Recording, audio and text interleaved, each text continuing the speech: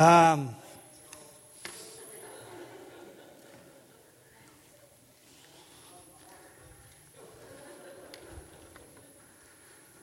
let's go to the Lord in prayer.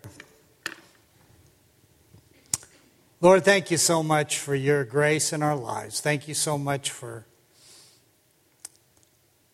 your Holy Spirit that has even put a desire within our hearts to seek your face, to join a church, to share your gospel, to pray and lift our prayer requests to you. We thank you, Lord, because we know that all truly comes from you and not from our own goodness. Lord, we come to you tonight. Lord, we just pray for your help. We just pray, Lord, that you'll give me words to speak. They come from you, and that you'll give us all hearts to hear, and that you'll give us the grace to be obedient to your word.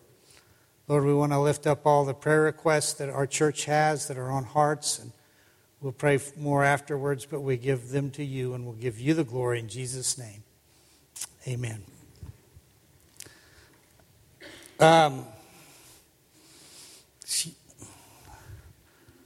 a little bit unprepared, so I'm going to take a little bit of time to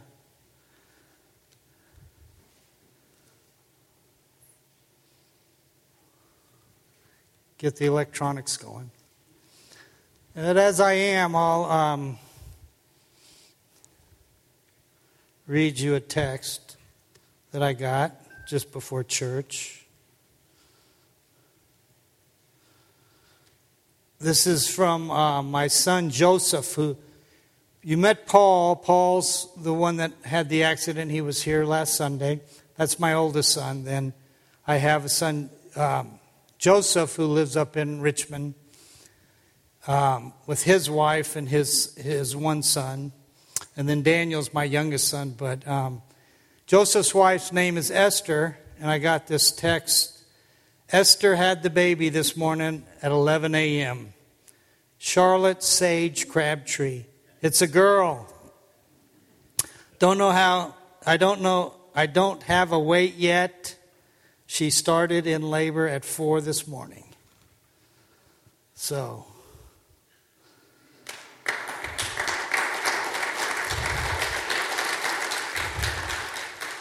Somebody asked me how many grandchildren that makes. I said, I don't know how many hairs are on my head.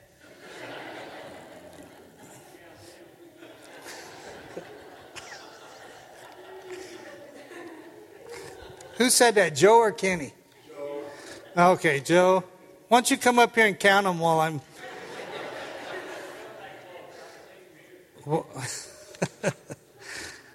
Okay.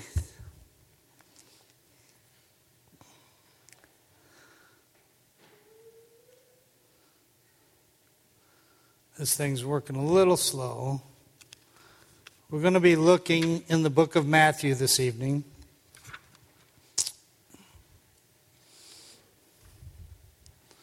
In the book of Matthew, chapter 17. Normally, I'll print out all of my scripture verses and notes for the sermon, just so that I don't have to fumble around trying to find it, because oftentimes I'm pretty clumsy. I had to, because of my eyesight, I had to go to this electronic thing, which is not nearly as dependable as a book. But nevertheless, that's all the excuses you're going to get from me.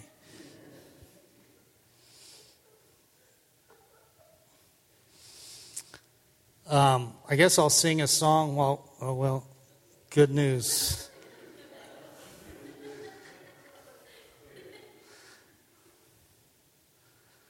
Why does everything go slower in church? Kenny, you got an answer for that?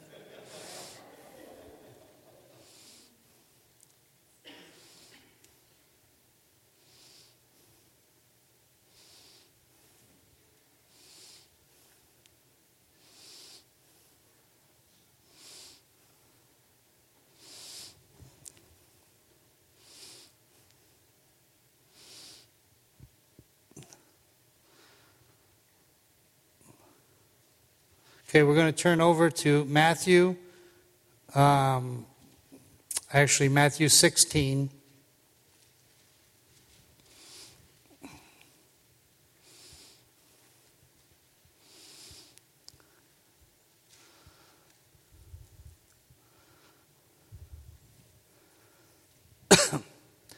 Matthew 16, I'm going to start reading at verse 13.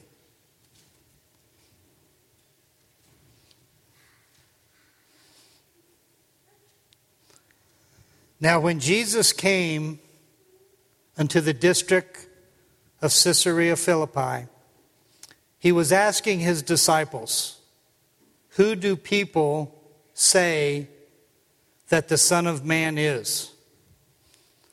And they said, "Some say John the Baptist, and others Elisha, but still others Jeremiah or one of the prophets." And he said to them, "But who do you say that I am?" Simon Peter answered, "You are the Christ, the Son of the living God." And Jesus said to him, "Blessed are you, Simon Bar-Jonah, because flesh and blood did not reveal this to you, but my Father who is in heaven." Now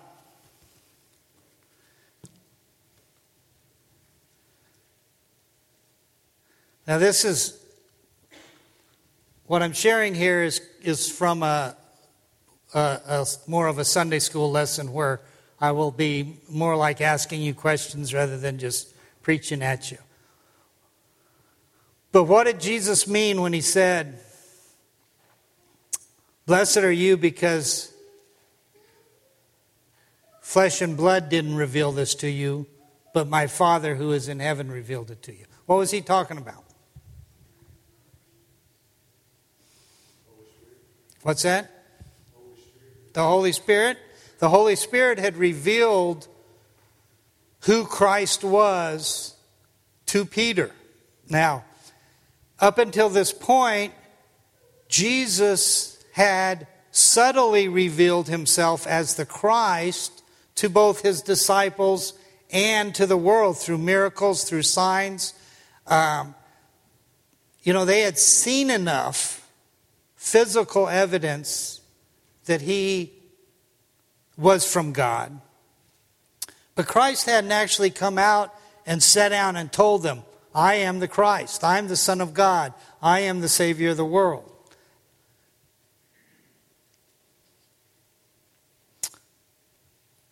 But throughout Christ's ministry, he performed miracles. He healed the sick.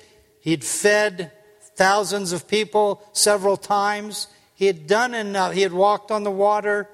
He had done enough to reveal himself through his actions. But even though he revealed himself through his actions, how many of the Jewish nation actually received him as Christ? Not very many. In fact, many of those that he fed, that he healed, were completely absent when he was being crucified. Or if they were there in Jerusalem, they were yelling, "Crucify him, crucify him."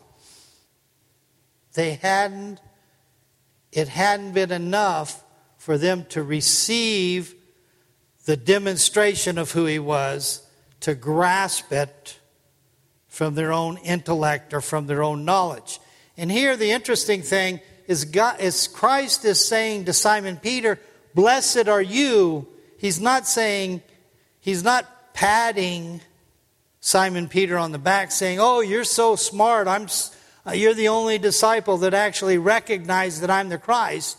No, he probably wasn't the only one that knew it, but Peter was always the first one to speak. And Peter blurts it out, "Oh, you're the Son of God. You are the Christ, the Son of the living God." And Jesus says, "Blessed are you." But he's saying, you're blessed because it was revealed to you by God through the Holy Spirit.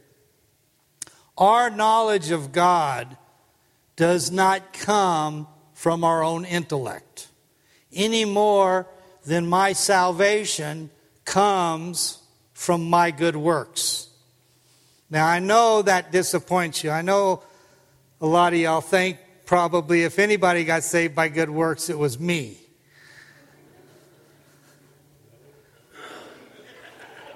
What's that, Josh?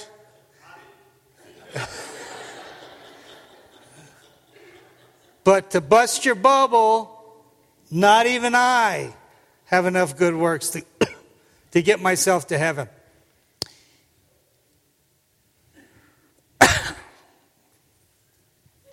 You can amen, Joe. I know that. In the same way, we've got to understand, we've embraced that. We've been taught that, our doctrinal stance, our church. We understand that salvation doesn't come from works. But we need to also take the principle even further and realize that even our knowledge of God, even our love for God, doesn't come from ourselves. It comes from God. And Peter here is being told by Jesus, and all of the disciples are being told by Jesus that, Simon, you're blessed. You're blessed because this knowledge has been imparted to you by the Holy Spirit. The Father has allowed you to grasp this truth. Verse 18. I also say to you that you are Peter, and upon this rock I will build my church, and the gates of Hades will not overpower it.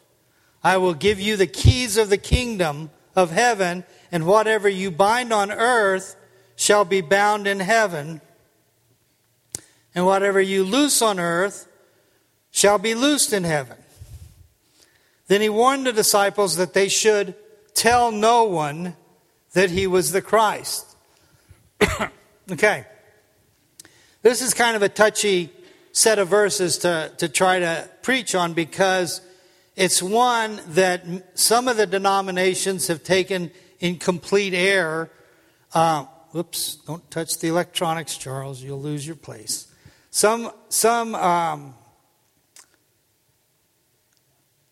denominations have gone completely off course, thinking that somehow Jesus was making Peter the head of the church. Which is Charles, verse 18 says, Jesus says, I also say to you that you are Peter, and upon this rock I will build my church. You see, what we don't grasp here in the English is the fact that the word Peter is a word that refers to a small rock. Okay? And Jesus is using a play on words. And when he says, and upon this rock, he's referring to a huge cornerstone foundational rock. And that huge cornerstone foundational rock is the revelation of who Christ is. That Peter is being blessed by God to grasp that truth. And so the foundation for the church isn't Peter. The foundation for the church is the cornerstone, that's Christ. And the revelation, the revealing of Christ to us from God is that rock, is that truth.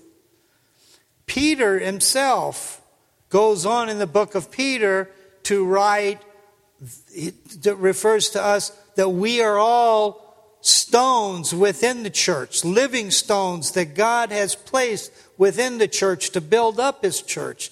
Following along the theme of this interaction he has with Christ. Verse 19 goes on to say, I will give you the keys of the kingdom of heaven. The keys of the kingdom of heaven. man, I forgot them in the car. Maggie, could you go out and get them? Oh, here they are. No. What's the keys of the kingdom of heaven? What do keys allow us to do? Enter. They opens the door. It gives us access. Without keys, our only access is to break in. Right? Without the keys to the kingdom of heaven, how do we get into the kingdom of heaven? We don't. What gets us into the kingdom of heaven? Christ. The truth that he's talking about here, that's only revealed to us by God, is the truth of Christ. The gospel that allows us enters into the kingdom of heaven. And that's been given to us. Now we know today, Peter didn't quite grasp this at this time, but we know that today is given to us as he's built his church once he gave us the Holy Spirit. As we came to a knowledge of Christ, as we grasp that revelation from God of who Christ is, and grasp the revelation of our sin, and that our sin keeps us from having a relationship with God, and we choose to accept Christ as our Lord and Savior, we yield ourselves to the will of God. Thus we are born again. We receive the keys to the kingdom of heaven. Scripture talks about the Holy Spirit as being our earnest money for our salvation. Once I've received the Holy Spirit, I have a down payment. I have a security.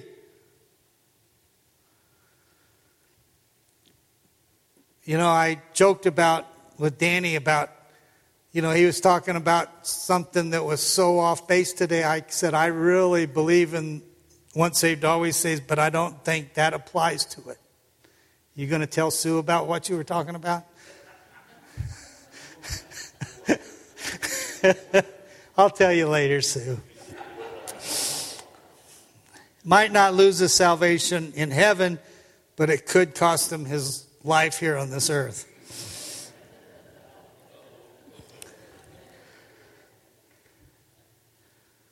Whatever you bind on earth shall be bound in heaven, and whatever you loose on earth shall be loosed in heaven.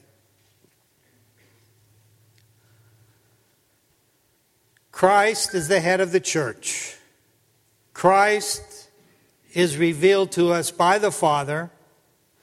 When we receive Christ, we receive the Holy Spirit, and we become a part of the church.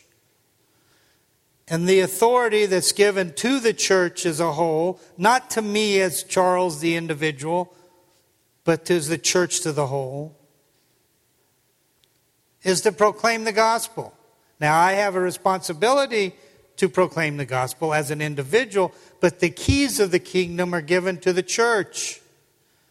And the ability to bind on earth and to loose on earth is given to the church. That's the responsibility that the church has. And Christ is the head of that. And Christ is the one that gives us directions, that gives us the ability to be obedient, and even gives us the heart and the desire to be obedient. Then in verse 20, he goes on and he says, he warns his disciples, don't tell anyone that he was the Christ. Why would Jesus say, don't tell anybody? I would assume that he would want everybody to know.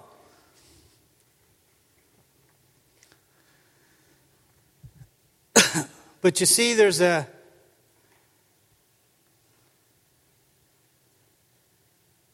very truth that is being brought out here. The fact that the ability to grasp the truth of the gospel only comes to us as the Holy Spirit reveals it to us. We've got to be careful because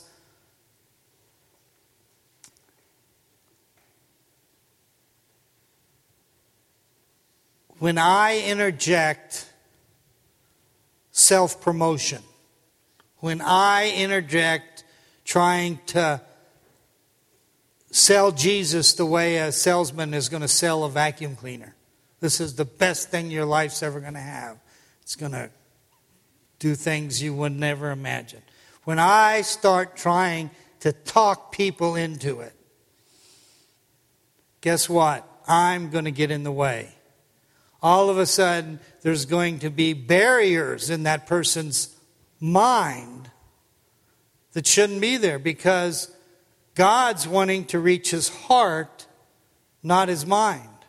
God's not trying to convince people to receive Christ from an intellectual perspective. Proverbs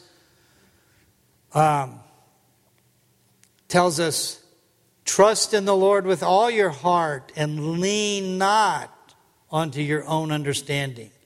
In all your ways acknowledge him and he will direct our paths. When it is very important that we share the gospel verbally, but we don't share it from an intellectual perspective. We share it from the heart. I share the experience that's happened to me. I share the enthusiasm that I have for the Lord. How amazing, you ever been with a salesperson that was very intelligent and could tell you everything about a product but had no enthusiasm at all for it? You're probably not going to buy from that person. Then you get some guy there that's first day on the job and he tells you right off the bat, I don't know much about this, but man, I'm excited about it. And his enthusiasm just bubble. You sense something real there that draws us to us. And it in a sense, it opens up our heart. Our minds are cluttered with all kinds of garbage and all kinds of roadblocks. I mean, if Josh is trying to convince me to become a Christian, I'm sitting there looking at Josh and saying, man, if he's a Christian, I don't want to be like that. God doesn't want those kind of roadblocks. He wants to cut in and go on to the heart. Verse 21. Now, this is a very critical part here because verse 21 starts out, from that time Jesus began to show his disciples that he must go to Jerusalem, suffer many things from the elders, the chief priests, and the scribes, and be killed and be raised up on the third day. So verse 21 tells us that this was a critical time in Jesus' ministry in his discipling of the disciples. Up until this point, they've been watching him heal. They've been listening to him teach. They've even experienced him sending them out to heal people, sending them out to cast out demons. They've experienced a whole lot of things. They've experienced Christ feeding the 5,000. Then all of a sudden, now there's 4,000 that need to be fed, and they forgot all about the 5,000. They want him to send them away, and he miraculously feeds the 4,000. So they've seen all of these things take place, but now at verse 21, this is a turning point where Jesus is going to get into the nitty-gritty of what the near future is going to be, and it's not going to be anywhere close to their expectations. From this time, Jesus began to show his disciples that he must go to Jerusalem and suffer many things from the elders and chief priests and scribes and be killed and be raised up on the third day. Now, verse 22, remember just back in verse 17, we're in 22, so verse 17 is, where's our math teacher? 5 verses before, Jesus says, blessed are you, Peter. Peter's the one that says, you're the Christ, the Son of the living God. Jesus says, blessed are you, Peter. Now, verse 22, Peter took Jesus aside and began to rebuke him. That's what it says. He took Jesus aside, began to rebuke him, saying, God forbid it, Lord. This shall never happen to you. You got to say,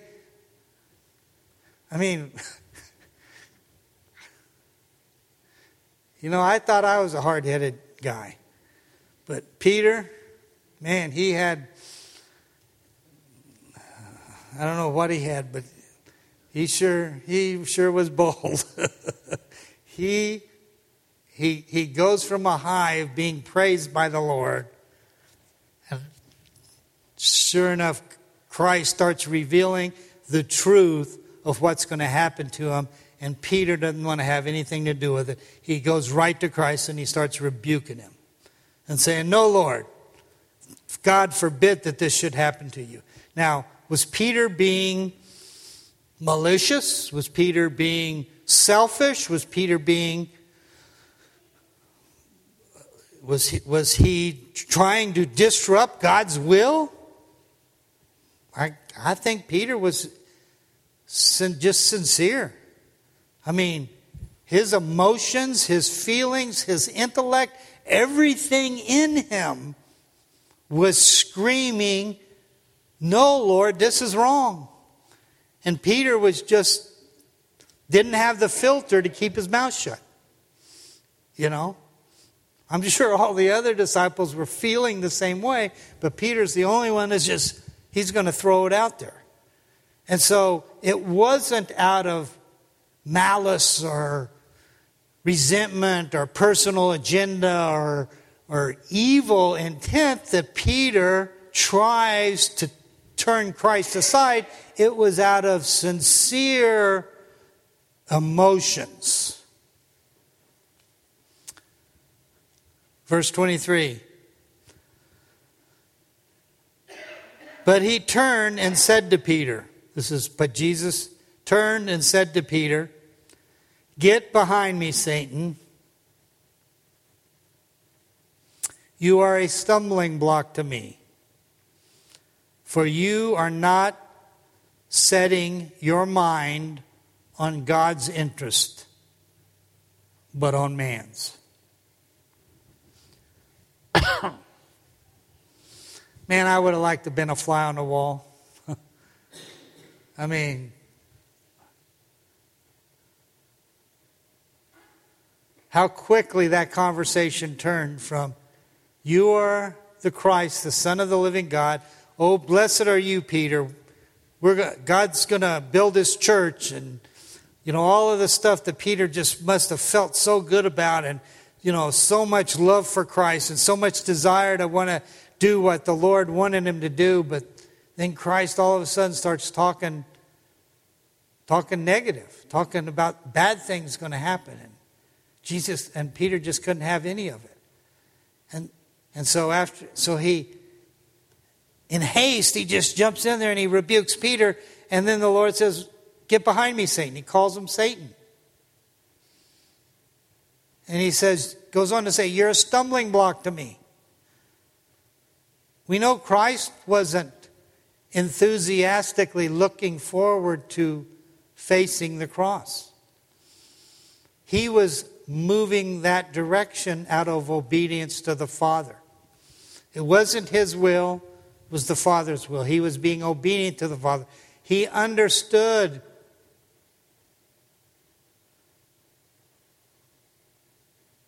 what the near future held for him, and he begged the Father to remove it from him later. And so Peter, jumping in, and I'm sure Christ's heart was for Peter, could sense Peter's reaction, but yet he calls Peter Satan, and he says, you're being a stumbling block to me.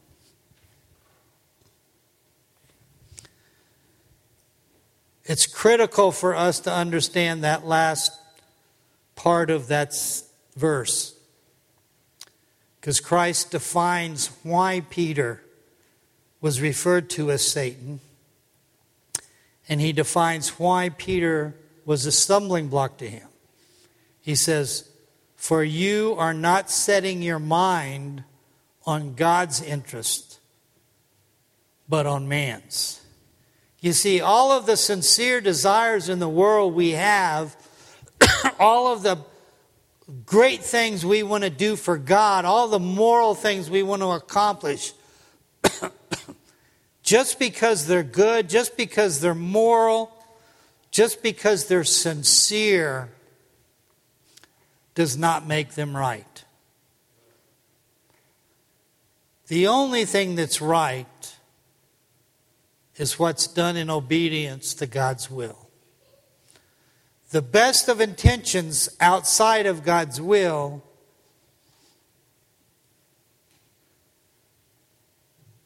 is working for the devil. We mistakenly think, people that serve the devil are those that are out there promoting wickedness, trying to get people to fall into sin, trying to promote all of this immorality and injustice in the world and suffering. But we have to be very careful, because we can be just as destructive as children of God when we act like Peter, when we think like Peter, when we set our minds on things that are really not God's interest, but our own. I mean, how was Christ not going to be crucified? Anything could be defined as being man's interest. Well, it was man's interest because Peter didn't want to see it happen. He didn't want to see Christ suffer.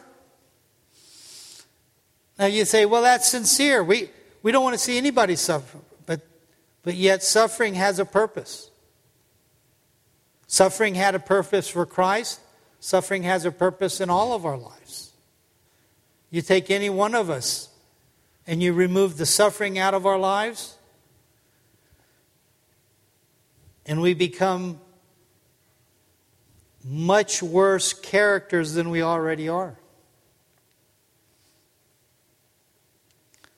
God's interest over man's interest.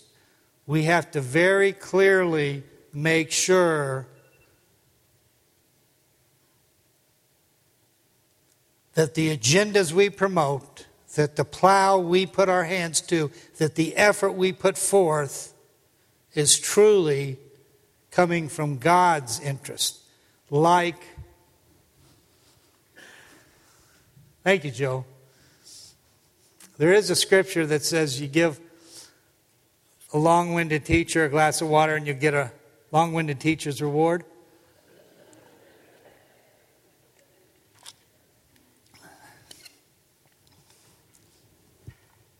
Where was I?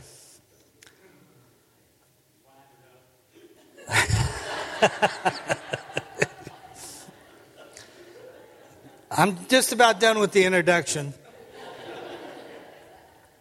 The actual message of the sermon is the entire Bible in 3 or 4 hours. We'll get started here in a second if you'll turn with me to Genesis chapter 1. Verse 24. Then Jesus said to his disciples, "If anyone wishes to come after me, he must deny himself and take up his cross and follow me." Okay?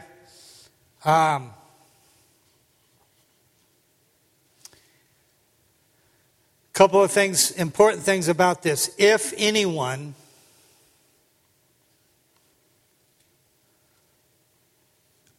doesn't just refer to those Christians who have a special calling. Now, there are special callings. We understand that some men are called to be pastors and preachers in churches. Some are called to evangelists as evangelists. Those are special callings defined in Scripture.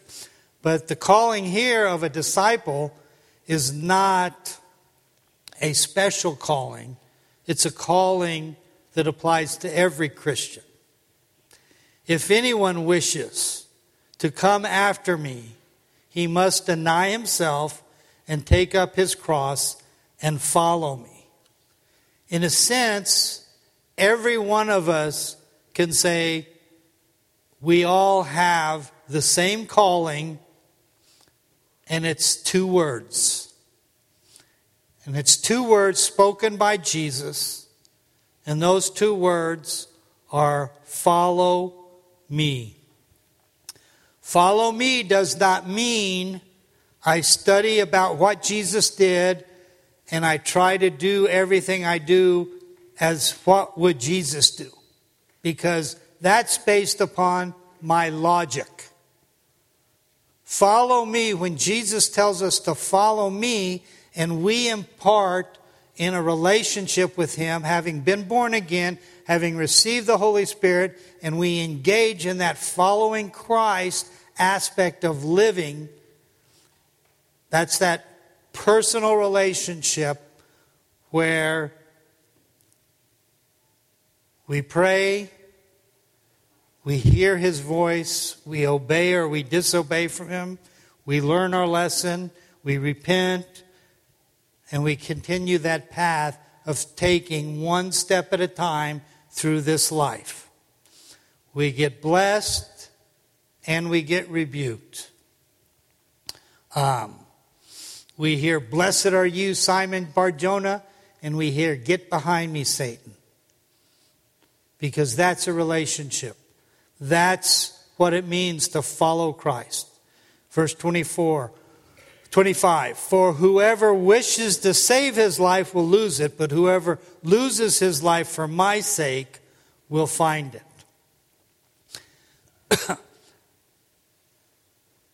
Anyone that tries to live their own life, chooses to hold on to their own life and do it my way, will lose their life.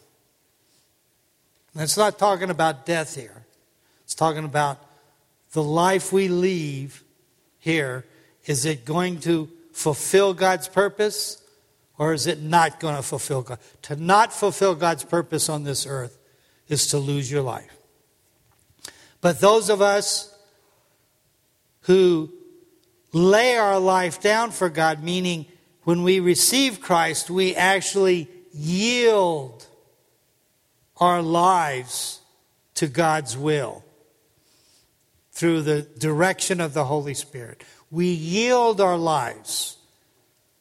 Now, He gives us choices to make, but even those choices we ask Him for direction.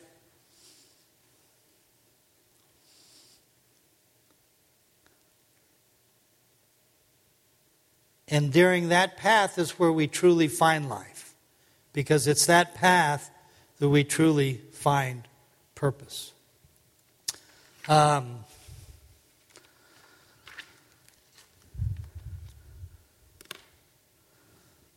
We'll do the prayer list afterwards. I'm gonna just pray for this message. Lord, I just thank you so much for your word, and that it is always alive, for your Holy Spirit that teaches us from your word.